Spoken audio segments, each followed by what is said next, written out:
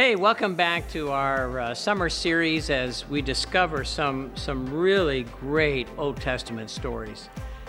Today, we're going to look at Saul and David.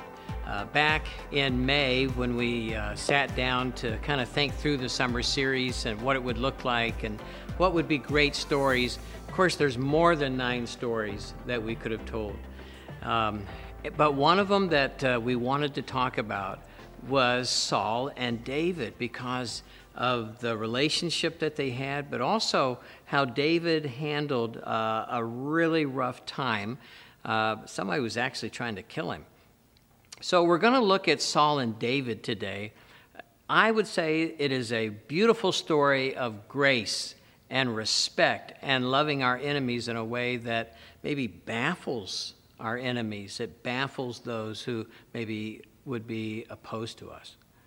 And so, first of all, we have to kind of look at the history.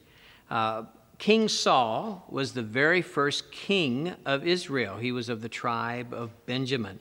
Bible says he was head and shoulders above the others, meaning he was a tall guy. He was a big guy. And he was born around 1076 BC in the land of Benjamin in Israel. And being the first king, somewhere around 30 years of age, that would be 1046 BC, and he united the tribes of Israel together as one nation. And they defeated the enemies that were always trying to attack them, the Ammonites, the Philistines, the Moabites, the Amalekites. They were pretty well surrounded. And so after Saul publicly disobeyed God. This was a big deal. He disobeyed God in such a way that the whole nation saw him disobey, and he tried to justify his disobedience. And so he was told then that he was going to, his family was going to be replaced, that the kingly line ended with him. And so Samuel, we heard Trevor talk about Samuel as a child. Samuel, who was the prophet or the preacher of Israel, anointed David as a young man who would be his replacement. This would be somewhere around 1020 BC. And so it became a time of Saul being very jealous of being pushed aside by God. And then there were these accolades that were bestowed upon David because he did something really amazing. He killed a giant named Goliath.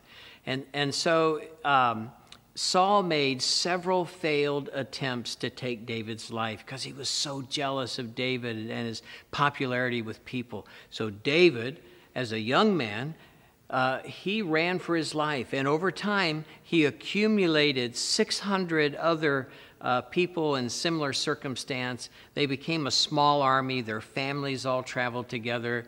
They were really a Bedouin band of people on the move. And on 2 occasions, Saul could have been killed by David.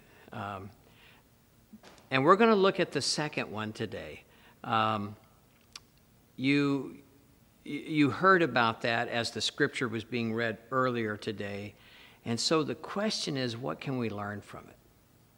Now, for one thing, in this broken world, we don't have to go around looking for trouble. Many times, trouble will come looking for us, as in David's case. We read this terrible story and we say, wow, what is it that David did that Saul would just feel like he had to kill him to get rid of him? And going back to that story of as a young man without any armor, he goes toward Goliath, uses a slingshot, and kills him. It's a true story. In fact, all of the stories we're talking about this summer are true stories. They actually happened. And so what made the king mad enough to get 3,000 elite troops to go after David and his army of 600? And here's what it is. All the people began singing, Saul has killed his thousands and David his tens of thousands. Ruh-roh, Rorge. That did it. That did it. The ego of Saul could not handle somebody besting him. And so David began playing Willie Nelson's On the Road again and fled, ran for his life, place to place, out in the high desert, running for his life. So here's the question. Have you ever had trouble looking for you at school? Have you had somebody that you haven't done anything to them? They just pick on you. They're looking for you. They're trying to get you to take the bait and have a fight with them. Or maybe at work. Maybe you got somebody who's jealous of your relationship with the boss or the good work that you do.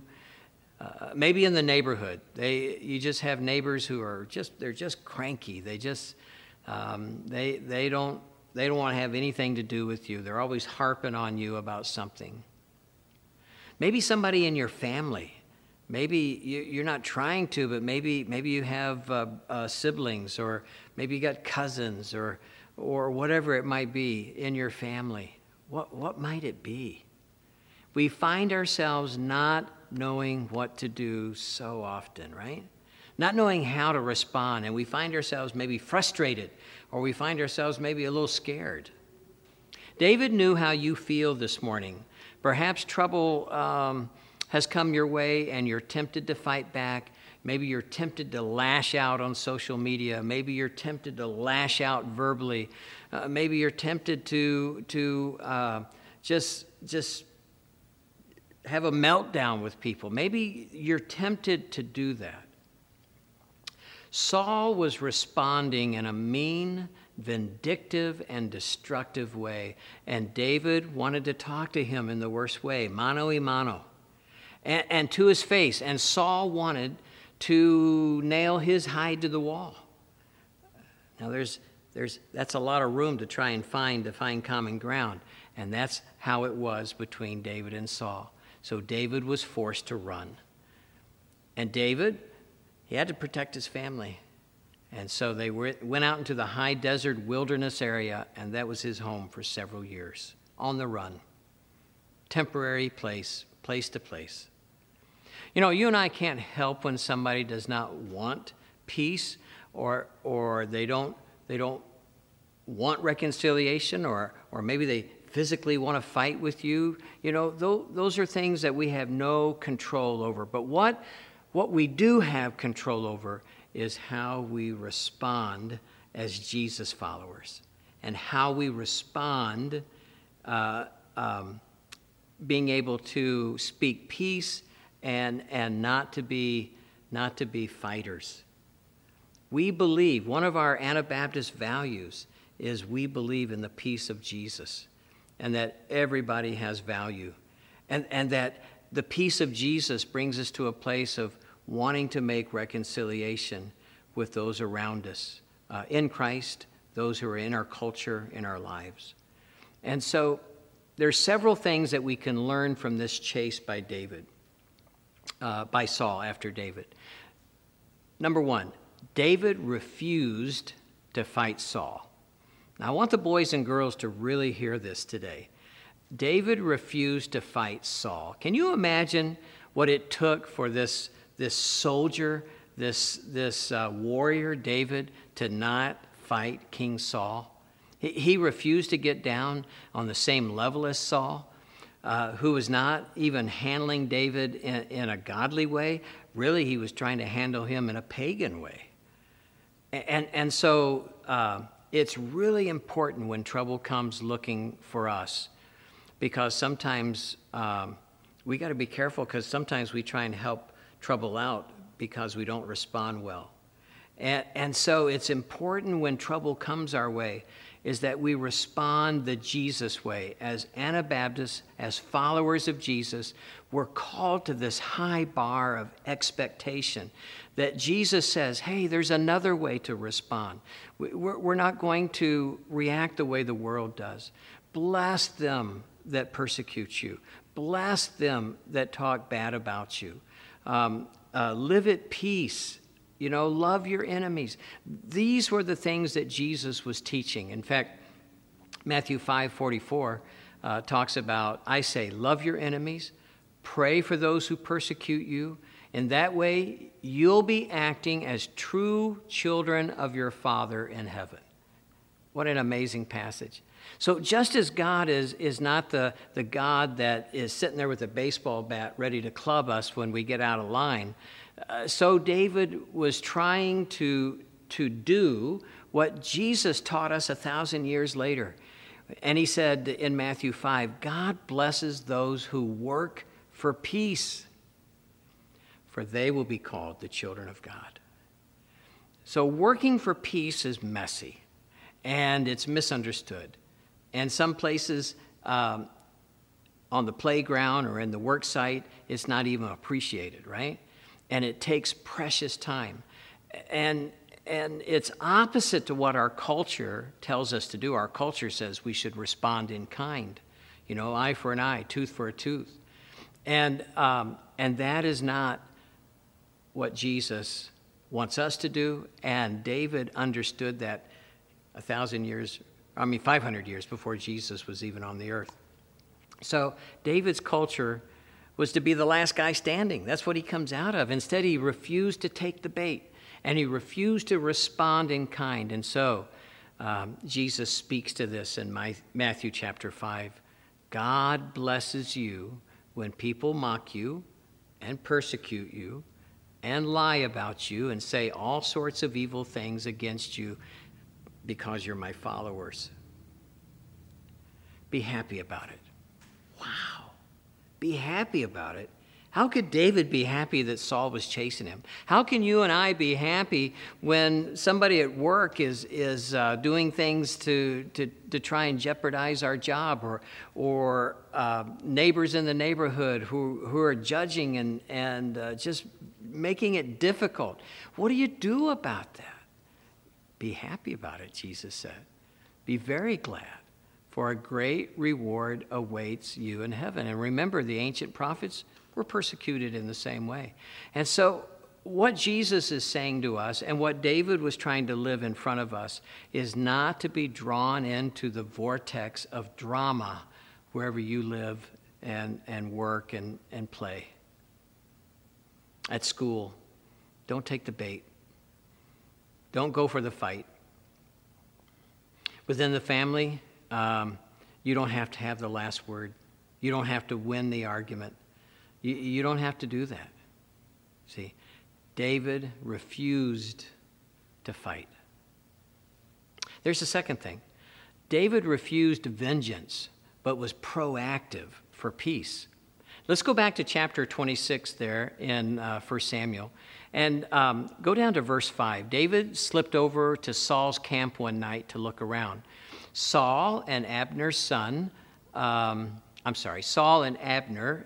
Ner, the commander of his army, were sleeping inside a ring formed by the slumbering warriors. David speaking here. Who will volunteer to go there with me? David asked Abimelech the Hittite and Abishai the son of Zeruiah, Joab's brother. I'll go with you, Abishai replied. So David and Abishai went right into Saul's camp and found him asleep, with his spear stuck in the ground beside his head. Abner and the soldiers were lying asleep around him. Now, one could make the argument David sought peace because he and his army were outmanned 6-1. Yet I would remind us this morning that David defended Israel all by himself, fighting Goliath the giant, greatly outmanned by a guy who was anywhere from 9 to 11 feet tall, had 300 pounds of armor on, and a lot of experience. Saul was someone he knew, and he loved Saul, and he respected Saul. And David was very proactive in going to Saul for peace. And by the way, more than once. In 1 Samuel chapter 24, David surprised Saul and tried to talk to him, and he urged Saul to do the same. Let's talk and not listen to others. Let's sit down and be able to have conversation. And we see this in chapter 24. Look at verse 9 as David shouts at Saul, "Why do you listen to the people who say I'm trying to harm you? This very day, you can see with your own eyes it isn't true. For the Lord placed you at my mercy back there in the cave. Some of my men told me to kill you, but I spared you. For I said, I'll never harm the king. He's the Lord's anointed. Saul did not listen to David in that story, in that chapter, and he kept coming after David. I will say to you, God calls us to be a David today, a person who seeks to make peace as Jesus called us to. And I want to encourage you, don't listen to others without going to the source, wherever you might be, whether it's at work, whether it's in your family or the neighborhood, even here at church. Go to the source, wherever the trouble's coming from. Remember this, don't let others tell you what God wants you to do when it contradicts God's character. That's what was happening with David. Kill him, let him have it. He's right in your presence. Man, take the spear. In fact, I'll do it for you. I'll take the spear, and it won't take 2 times. I'll do it. In chapter 24 and in chapter 26, that's exactly what was whispered to him. Take him. God's put him into your hands. Kill him. But you know, it's interesting. I think David understood exactly what God had done, and that this was not God's character to put his enemy in front of him and for him to exploit him that way and take his life. Now, David was not a perfect guy, as we well know, right? None of us are. But I got to tell you, David knew God's heart, and I think he really wanted to do right by Saul. There's a third point here. David treated Saul with grace and dignity. How did he show that? Okay, 1 or 2 ways here. First of all, he didn't hurt Saul at his most vulnerable time. Now, this is kind of interesting, just so you'll understand the backstory of what's going on here. In chapter 24, King Saul was after David. He and his army were assembled. They were trying to track him. And so King Saul steps into a cave, to go to the bathroom, to relieve himself. And David was further back in the cave, and Saul didn't know it, and I don't think David knew it at first. And so he had an opportunity at Saul's most vulnerable, I might add, that he could have taken him. And then there's another time in chapter 26 where Saul was asleep, like we read a minute ago. Who is no more vulnerable? I mean, all of us, there's no more vulnerable time than when we're asleep and not aware of what's going on around us. I would say if we find ourselves wanting to avenge or teach a lesson to somebody, when doing so, will embarrass them or humiliate them or hurt their reputation, we're no better than this broken world we live in if that's how we carry ourselves and conduct. It's never an option. For a follower of Christ, it's never, ever, ever an option. So what did David do? David put Saul in God's hands. You got a family member that's driving you nuts? Do you have a neighbor who is just mean-spirited? Do you have somebody at work or at school on the playground? Do you have somebody that they're just mean-spirited? I love what David said about Saul in 1 Samuel 26 and verse 10. Here's what he said, I'm not going to kill him. And he says, surely the Lord will strike Saul down someday, or he'll die of old age or in battle. In other words, David was saying, I don't have to be around for this. I fully trust that God can handle the trouble that comes looking for me, the person of Saul. I believe God can take care of Saul far better than I can. Isn't that an amazing moment?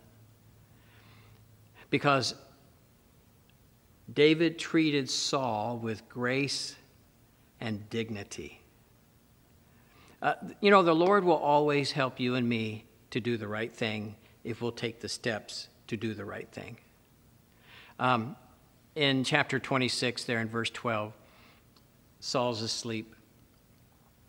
So David took the spear and jug of water, in verse 12, that were near Saul's head.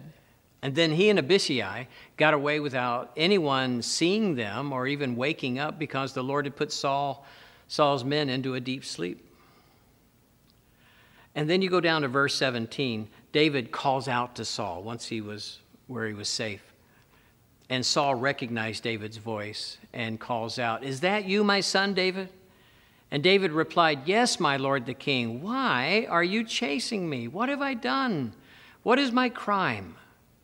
But now let my lord the king listen to his servant. If the Lord has stirred you up against me, then let him accept my offering.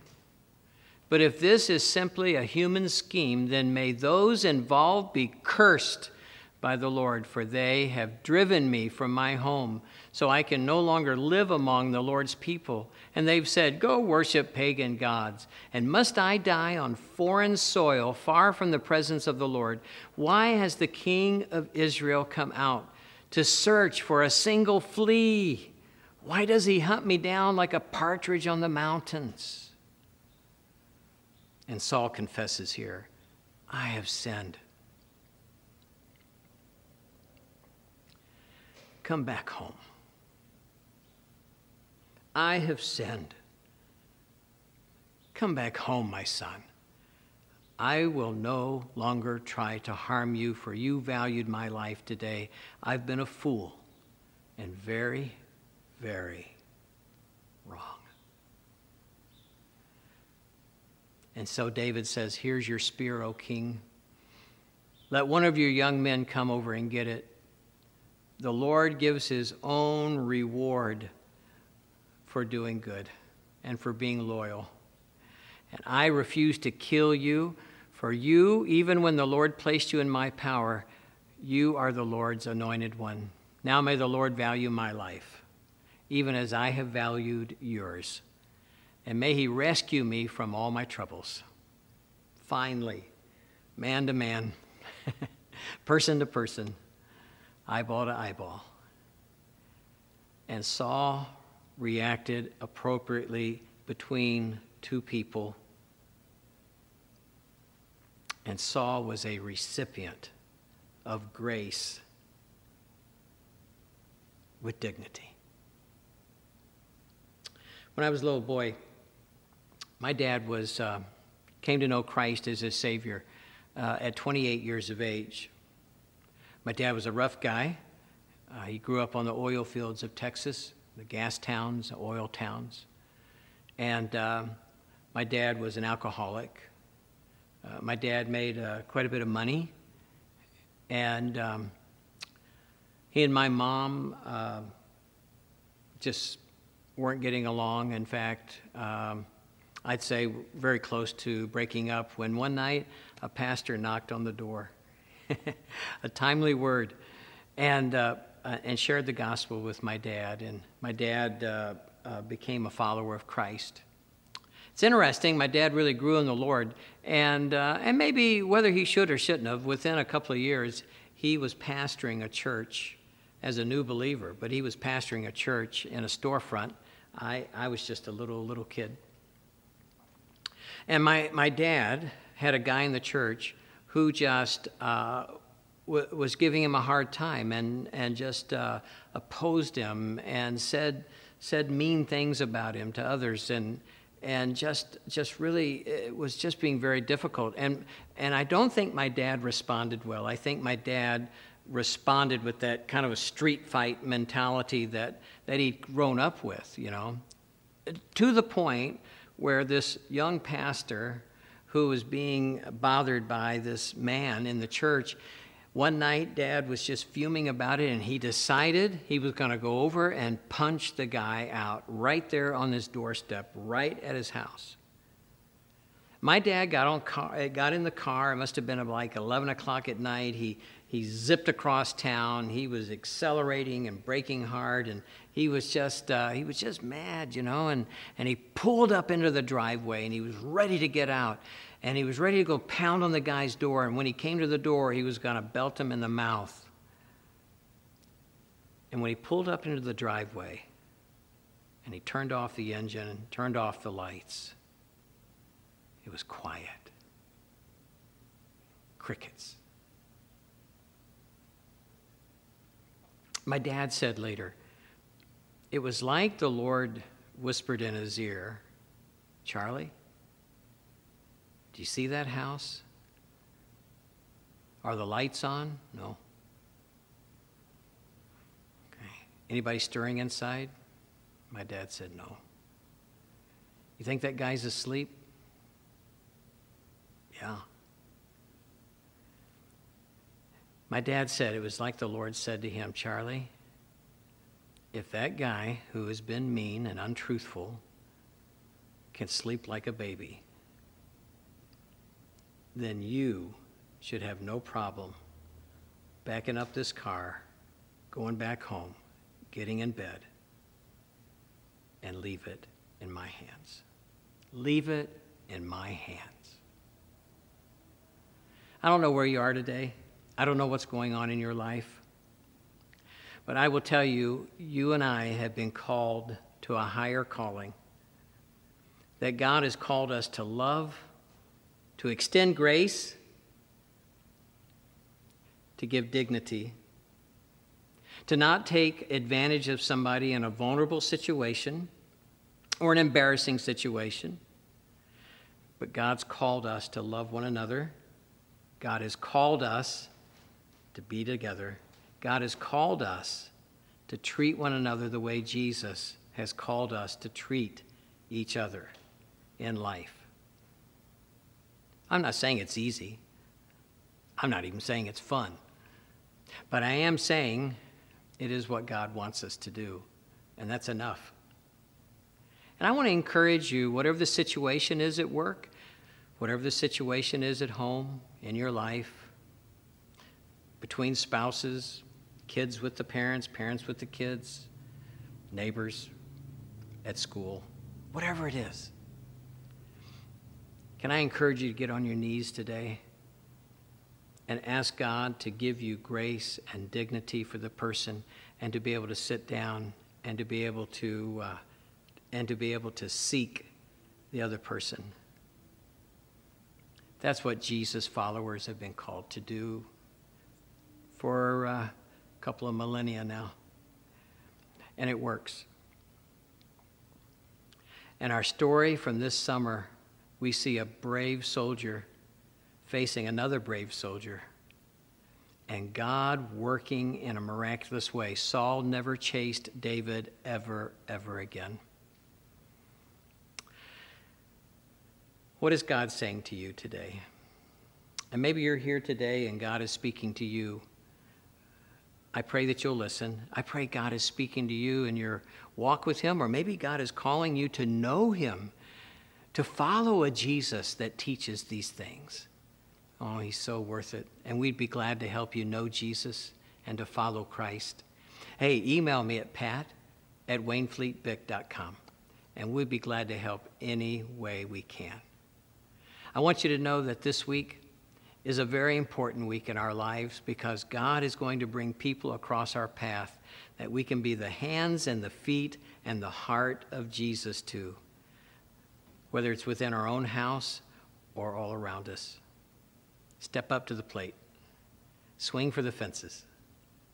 So let's pray together as we finish up the service this morning. Heavenly Father, thank you for our church family. Love them so much. I pray your blessings upon them, that you're going to give us opportunity to be the hands and feet and heart and lips of Jesus this week. Lord, it's going to be maybe at work, or within our own home, or maybe with somebody across the street. And Lord, wherever it is, I pray that we would be cognizant of the fact that you're working through us. And Lord, I pray that people would see Jesus in us this week. And may we treat people with grace and dignity. Lord, I pray that we would be able to offer ourselves to people, and that we could just genuinely love them and be able to just to be able to minister to them in your name. So thank you for the message. Thank you for the scripture and this powerful story. And Lord, I pray that you would use us this week to be able to live this out. In Jesus' name, amen.